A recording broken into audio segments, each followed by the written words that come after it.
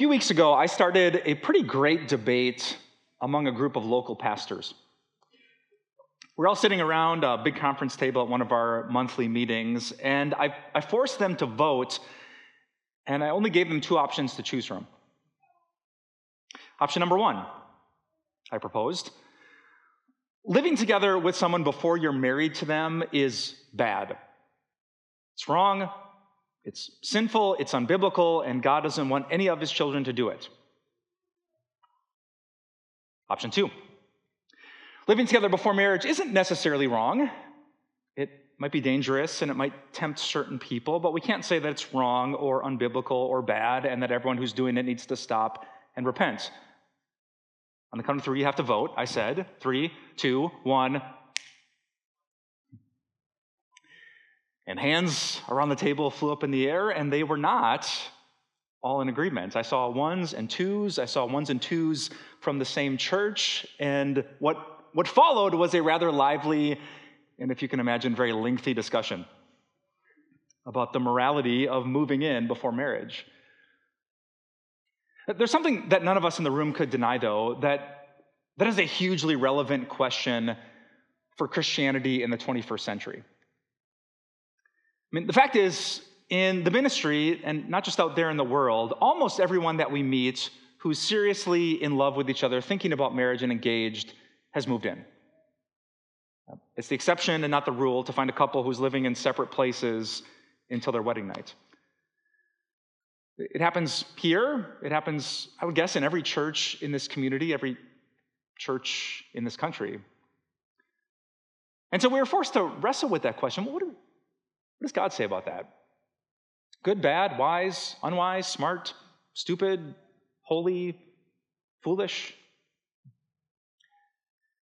You know, back when I was in seminary, I probably had a black and white, pretty blunt answer to that question. But for the last 15 years, as I've been doing life with real people like you, I've realized how tense and complicated that question can be to answer. Because of our situations and our backgrounds, the families we grew up in, because of things that happen with sex and relationships and kids and blended families, I think it deserves a little bit of time to just slow down and think deeply. If we want happy and holy homes, what does God say? And what exactly should we do? Because over the past 15 years, here's what I've learned.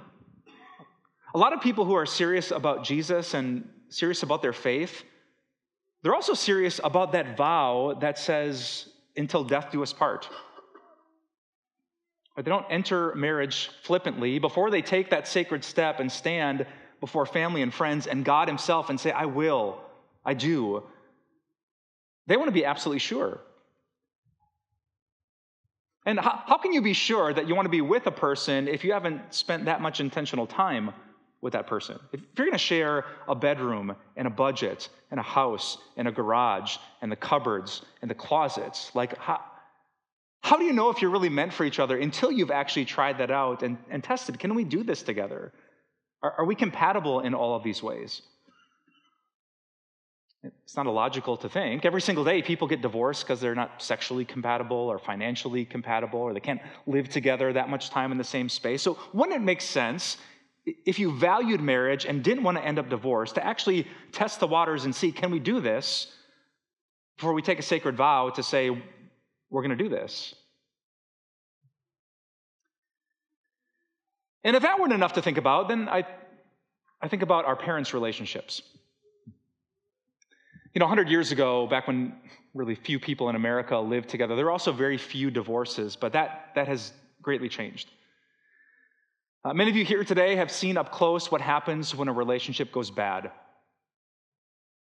Some divorces end up on friendly terms, but many do not, and sometimes our closest loved ones get caught in the middle. There's drama, there's divisions, there's kids who grew up with deep wounds and hurts. And if you've grown up in a house like that, I can understand why you'd be hesitant about taking that sacred step of marriage. Once it's legally and in the eyes of God bound together, to tear it apart is agonizing and painful. And so if you're cautious about marriage, if you want to be absolutely sure before you take that step, I couldn't blame you. I was scared to get married, and I've seen some pretty healthy marriages in my family tree. And so if your family tree has a lot of broken limbs, I get it. And then there's rent. Any of you renting an apartment these days? I almost don't believe it when people tell me, like, what?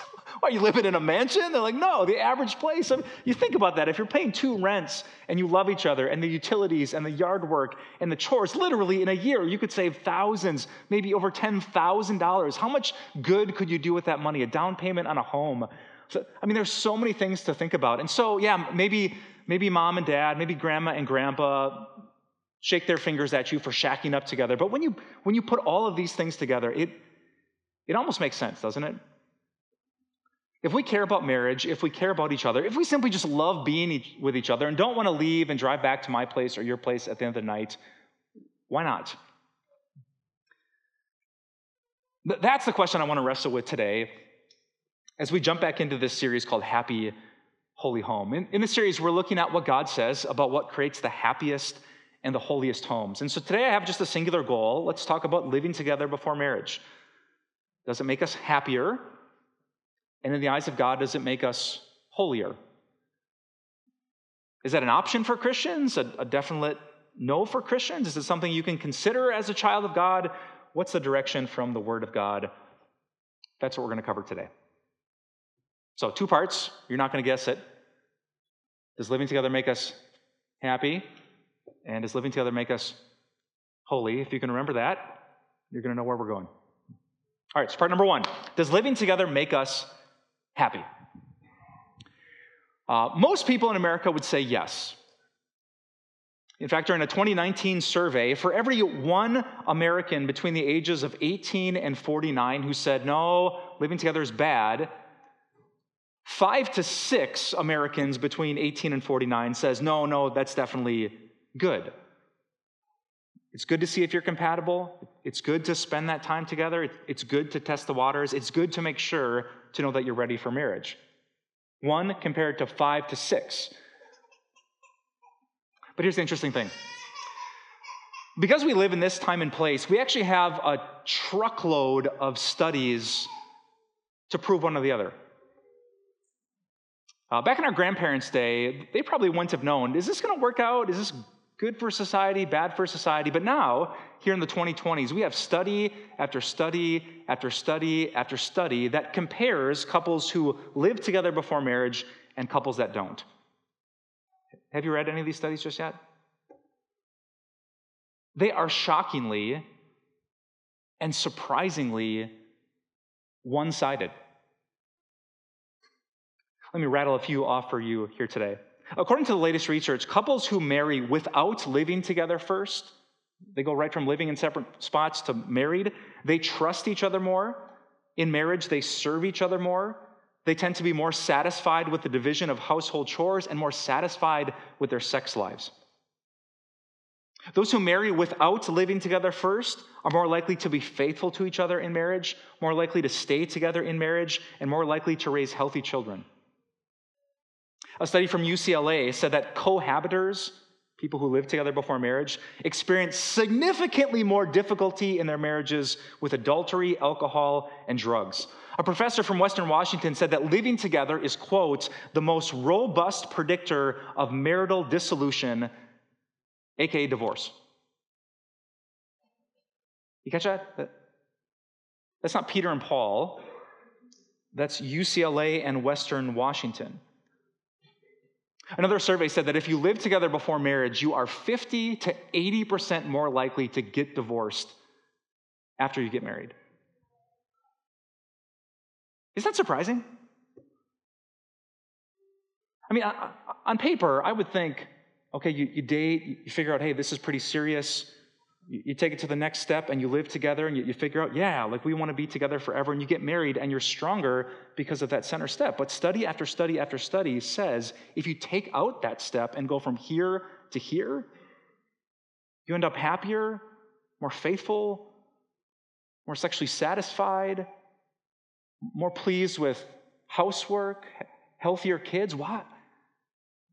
It kind of begs the big question, why would that be? I asked some local pastors that question, and here was their theory. Because when a couple lives together before marriage, although it might seem like marriage without the official piece of paper, what it's missing is actually the very foundation of marriage. When you're living together and testing the waters, am I in or am I out? Do I want to marry this person or do I not? What ends up happening is that you practice almost in your head a way of thinking about your relationship that is the very opposite of a marriage relationship. It's almost like you're learning how to shoot a free throw with bad form, and the longer you shoot, the worse the form gets, and the harder it is to shoot it well once you actually get married. What do I mean? Let me show you one Bible passage from the book of Ephesians chapter 5. Here's what marriage looks like from a Christian context. Verse 33 says, "However, each one of you must also love his wife as he loves himself." That's what a good husband should do. "And the wife must respect her husband." All right, not shocking. Husbands love, wives respect. That's Christian marriage. But do you notice a word that is not in this verse? If. I will love you if you're making me happy. I'm going to be here forever and ever and ever if you're showing me enough respect. In Christian marriage, there are no ifs and asterisks. There are reasons a Christian can leave a marriage. That's a sermon for another day. But God's very definition is not, I might be in, I might be out. I'm going to leave the door unlocked if this isn't working out for me. The Christian vow, the very essence of it is I will, period. You're filling up my love cup today, I'm going to love you. You're not doing what you should as a spouse, I'm still going to love you. I have vowed before God, a husband must love his wife and a wife must respect her husband. That is the very essence of marriage. But it is not the essence of living together. Come on, living together comes with a dozen ifs and zero vows. If you don't do enough, if you don't love me enough, if you don't serve me enough, if I'm not happy enough, if this isn't working, the door is always unlocked. And so what are you always thinking? You're not actually practicing marriage. You're practicing a contract instead of a covenant. A contract that says, I will if, instead of I will.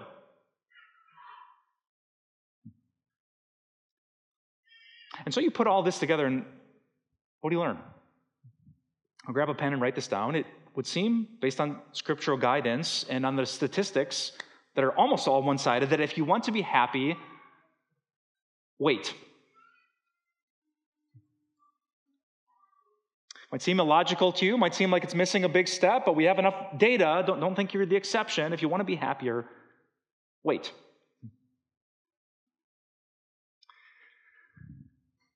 I've told some of you this story. When I was a brand new pastor, I was teaching the middle school Bible class late, I think on a Wednesday night. And we had a group of maybe 8 kids who would come. And of course, on the day that I'm teaching about marriage and living together and sex, one of the kids brings his buddy for the very first time. I remember the buddy's name was D'Angelo. And D'Angelo's sitting there, and I'm talking about sex and marriage, this really kind of narrow, biblical, traditional definition. And the whole time in the back of my head, I'm thinking, I wonder what that kid is thinking. And of course, I get to the end, and with trepidation, I ask, anyone have any questions? And guess who had a question? D'Angelo. Actually, he didn't have a question. He just made a comment. The first thing the kid says during the whole class is, Pastor Mike, if everyone did that, the world would be a better place.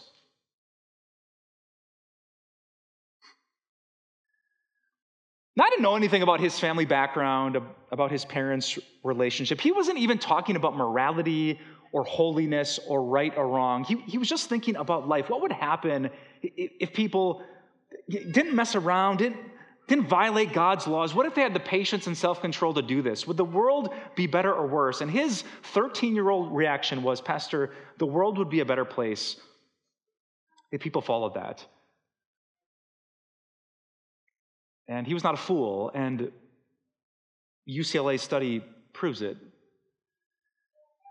And survey after survey supports it.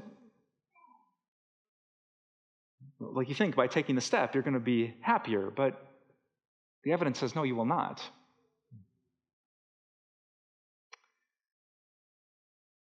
But if I were you, I'd be arguing in my head right now. And here's what I would be saying. But is it wrong? Okay, statistics suggest most couples will end up with greater problems, but don't dodge the question, Pastor, is it wrong? Like the Bible says you shouldn't add rules, so are you adding rules? Can you prove to me this is not a holy choice for someone to make? Yeah, maybe there are dangers and pitfalls. Maybe it's a narrow road that we need to be aware of. But in some cases, in complicated situations, is it always wrong? All the time wrong? For everyone wrong? Or could this be something we could do? Could we avoid the sadness and end up happiness? Could we walk this road of holiness? Is it wrong? And I would say to you, good question. If we open up the Bible, can we find any proof that God says living together before marriage is an unholy choice? Here's the tricky part, and it's why the debate happened in that room of pastors. In the first century, apparently, living together before marriage was not a very common thing, and so phrases like cohabitation or living together never appear in the Bible. It doesn't say one way or the other. So is there any guidance that God has for us? And I would say one passage speaks very directly to this issue. Let me show it to you. Hebrews 13, verse 4 says this. Marriage should be honored by all, and the marriage bed kept pure. For God will judge the adulterer and all the sexually immoral. All right, let's break that down for 1 second. Marriage should be honored by all. Raise your hand if God wants you to honor marriage. I'll wait. All right. Honor by all. Okay, some people today, because we've seen a lot of broken marriages, say, well, it's just a piece of paper or work. No. God says all people. Maybe you've seen amazing marriages. Maybe you've seen total dysfunctional marriage. But marriage isn't a man-made institution. It's God's invention, and he wants you to honor it. Doesn't want you to replace it with some other form of relationship. Marriage is the sacred commitment till death do us part. God wants you to honor that. Maybe you came from a great family, maybe you didn't. I've met a lot of older couples who are living off of Social Security, and getting married is going to cost them a lot of money. Marriage should be honored by all. It doesn't matter how much money you have, who you are, where you're from. God wants you today to honor and love the marriage that he made. Second, this passage says, and the marriage bed should be kept pure. Some of you never heard this growing up in church, but sex was God's idea. He invented marriage. He invented sex. He said to Adam and Eve, you're welcome. And he gave them this great blessing. Now, I wish I had more time to take this tangent because a lot of you grew up with a very negative religious view of sex. That is not true. Sex is good. It's from God. Before the fall into sin, there was the gift of sex, and the Bible praises it. If you are kind of new to this concept, find a little book called Sexpectations in our church lobby. Track it down online. Sex is such a great gift from God, and it is a holy, sacred gift. And that's why on every bedroom door, God has put this sign, reserved for marriage. The marriage bed, the gift of sexual intimacy and pleasure, is a great gift, not a shameful thing, an embarrassing thing, a guilty thing.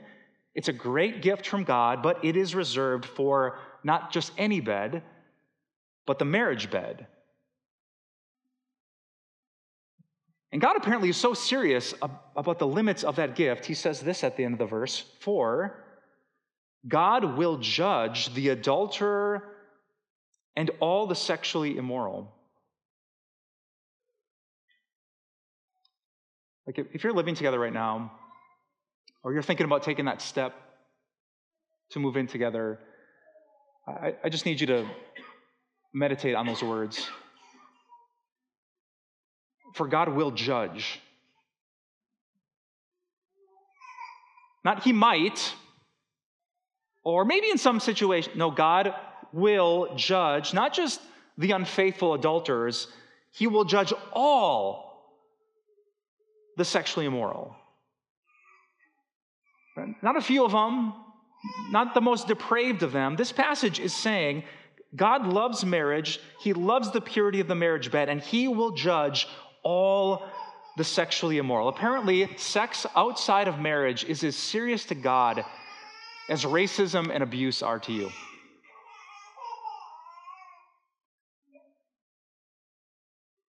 And my simple question would be, do you believe that? Do you believe that? Or has our culture just so changed your view of sexual morality that you think, it's fine? Of course, everyone does it. We love each other. It doesn't even matter if you love each other. It's your body, it's your right, it's yours. Do you believe that? Because God will judge all the sexually immoral.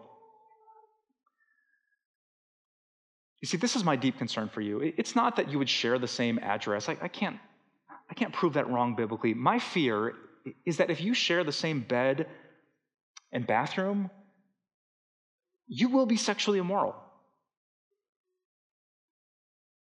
You love each other afterwards. I would expect the attraction to be... Listen, Kim and I did not live with each other before we were married, and we remained virgins until our wedding night, but barely. There are other ways to be sexually immoral, and we were. I can't imagine being in the same house with her. Maybe you're 1,000 times better Christian than me, but I could not have done it. And I just want to ask you candidly, can you? Can you? Can you keep the marriage bed pure as you're changing together, showering next to each other, being with that person you're physically attracted to? I bet you can't. And if you actually took these words seriously, sex is a sacred gift, but it is not for me, not yet, not until the safety of the marriage bed has been protected by a sacred vow until death do us part. If you really believe that, I wonder what you would do. Would you put your toes over the line? Would you tempt yourself? Or would you flee from that temptation?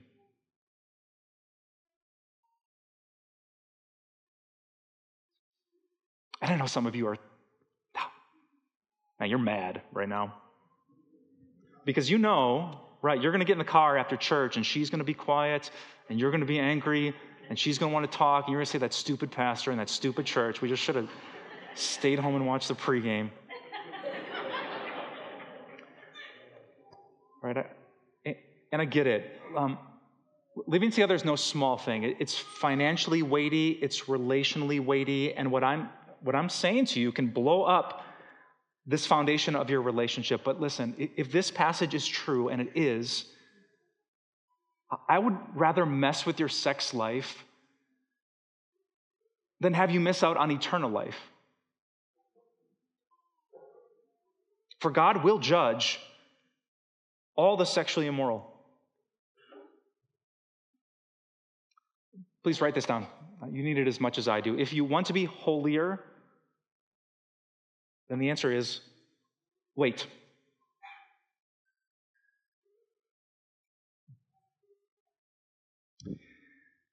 Remember D'Angelo? His hand went up again. Except this time he didn't have a comment about my teaching. He had a question for me, the teacher.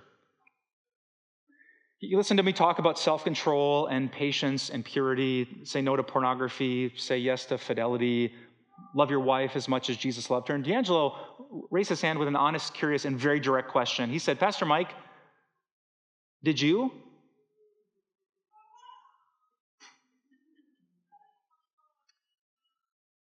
There were some things I didn't do, but a lot of you know my story that there were other things that I did. And if God doesn't just judge some of the sexually immoral, but all of the sexually immoral, I had to answer a question that some of you are trying to answer right now. What do we do? If God will judge those he looks at and sees sexual immorality, what do we do? And that is the easiest answer of all. We run to Jesus. We run to the Savior who has a insanely beautiful track record of loving sexual sinners. We run to the Redeemer who was famous for being the friend of prostitutes and adulterers. The one who looked at a woman who was caught in her own adultery and sexual immorality, and he said, I don't condemn you. Now go and sin no more. You and I, with all of our baggage, living together, adultery, pornography, whatever it is, we run and cling to that cross. We confess to Jesus, I sinned. I sinned against you. I sinned against heaven. Have mercy on me. And he does. He does. Your sexual sins might be many. But brothers and sisters, his mercy is even more. Your regret and shame might be stacked up to your chin, but the patience and forgiveness of God goes above your head. God might have 1,015 reasons to be mad at you, but Jesus has given him 1,016 to delight in you. I love this passage from the book of Hebrews. This is just 4 verses after that tough marriage passage. It says this: Jesus Christ is the same yesterday and today and forever. He's the same. He didn't change in the last 2,000 years. So in the Bible, where Jesus loved the sexually broken, he is the same Jesus. And he loves us today too. People who came with a past that they could not change or undo, he loved them, redeemed them, wiped them clean in the eyes of the Father. And he does the same for you too. That if you come to Jesus in repentance and cling to his cross, you don't have to live with guilt or shame or hang your head as you walk out those doors. You can say, I'm loved, forgiven, and redeemed because Jesus did everything for me. I love one of Jesus' stories. It's called the parable of the prodigal son. Have you heard it? This kid doesn't want to live by his father's strict rules, so he takes off, goes to a distant land, and there he lives it up in a lot of ways. He uses his body in ways that were not honoring to his heavenly father or his earthly father. And then when everything falls apart, he comes home. And he's rehearsing his speech. I've sinned, I've sinned, I've sinned. But according to Jesus, his father sees him. And instead of waiting on the porch with arms crossed, remember what the father does? He runs. And he opens his arms wide. And he hugs his son, and he kisses his son, and he loves his son, and he clothes his son, and he cleans up his son, and he throws a party for his son, because that's the kind of God that we worship. You can come to him with the scent of prostitutes on your collar, and Jesus will come and give you more grace than you can ever imagine. So you confess your sexual brokenness to Jesus, big or small, and I can guarantee you this: the same Jesus who loved sexual sinners then, he loves them today. This is our hope. This is our peace, and this is the deepest joy that we have. So what do you do now? If your bills and her bills are coming to the same address, what? What now? Here's my simplest answer. Talk to a pastor. We get the complexity of this. We've loved and walked with people and tried to guide them through happiness and holiness for decades together. For some of you, it might mean moving out for a little bit to figure, are we compatible? Do we want to get married? For some of you, it might mean you're ready. You're just saving up for some fancy wedding, and Jesus cares nothing about fancy weddings. He cares about vows, and they're absolutely free to make. So maybe you get married soon, and we'll have the big bash a year, 2 years down the road. Maybe you need some time to think, and there's kids involved, and it's complicated. We get it. We're not forcing you to move out before you walk out those doors. We are saying, if you know the truth about God, if you want to be happy and holy, then take a step. Trust him. He's a good God. And those who are obedient never regret it. And the pastors who were sitting around that table, that day I asked the question. Together, we had done thousands of weddings. Church weddings, barn weddings, beach weddings. We've done it. We've had ring bearers, flower girls. I had a dog bring the race up the aisle once. I wasn't expecting that. We've had amazing families, crazy families, bridezillas, everything in between. We have eaten more fried chicken than you can ever imagine in your entire life. We've seen designer dresses, huge rings, incredible rocks. But I'll tell you what, do you know the weddings that the pastors love the most? It's when we're standing with a couple that we know loves God more. They could have taken an easier route, but they love God more. And they could have just made it all about them, but no, that wasn't the service because they loved God more. And there was a worldly path that they could have taken, but they didn't. They picked up their cross, denied themselves, were willing to wait because they loved God more. Brothers and sisters, I guarantee you, when Jesus is at the center, when you love him more, you look back without regret and instead know that he was absolutely worth following. So if you want the happiest and holiest home, keep Jesus in the middle. Wait. He's worth it. Let's pray. Dear God, for some people, this message is just an affirmation of what they already believed, and it's easy. For some people, it's making them wonder and question, which is difficult. And for some people, it's confronting a here and now situation, and it is so hard. And so I pray that you would fill this church with what we've always wanted it to be filled with, grace and truth. A message that is both tough and tender, with unchanging standards from your word and yet unconditional love from your son. We really need both right now to do this right. God, we live in a world where marriage is trampled upon, where people think it's not your idea. And so I pray that we could restore that sacred, this is your idea for the flourishing of humanity. Help us to believe that and build our lives according to it. Heavenly Father, a lot of us know people who are living together, and to approach them, to find the words, to know what to say or when to say it or how to say it, that feels so challenging right now. And so we're asking for wisdom, for timing, for patience, and for love. Some of us are going to click share and send this message to a son or a daughter, a grandchild, a best friend, a brother. I pray that you would give them ears to hear it as they trust you, that you are a God who's always worth following. Help us to lean not on our own understanding, but to trust in you with all of our heart, our soul, our mind, and our strength. We pray all this, God, for the holiness of your name and the happiness of our homes. We ask it in Jesus' name. And all God's people said, amen.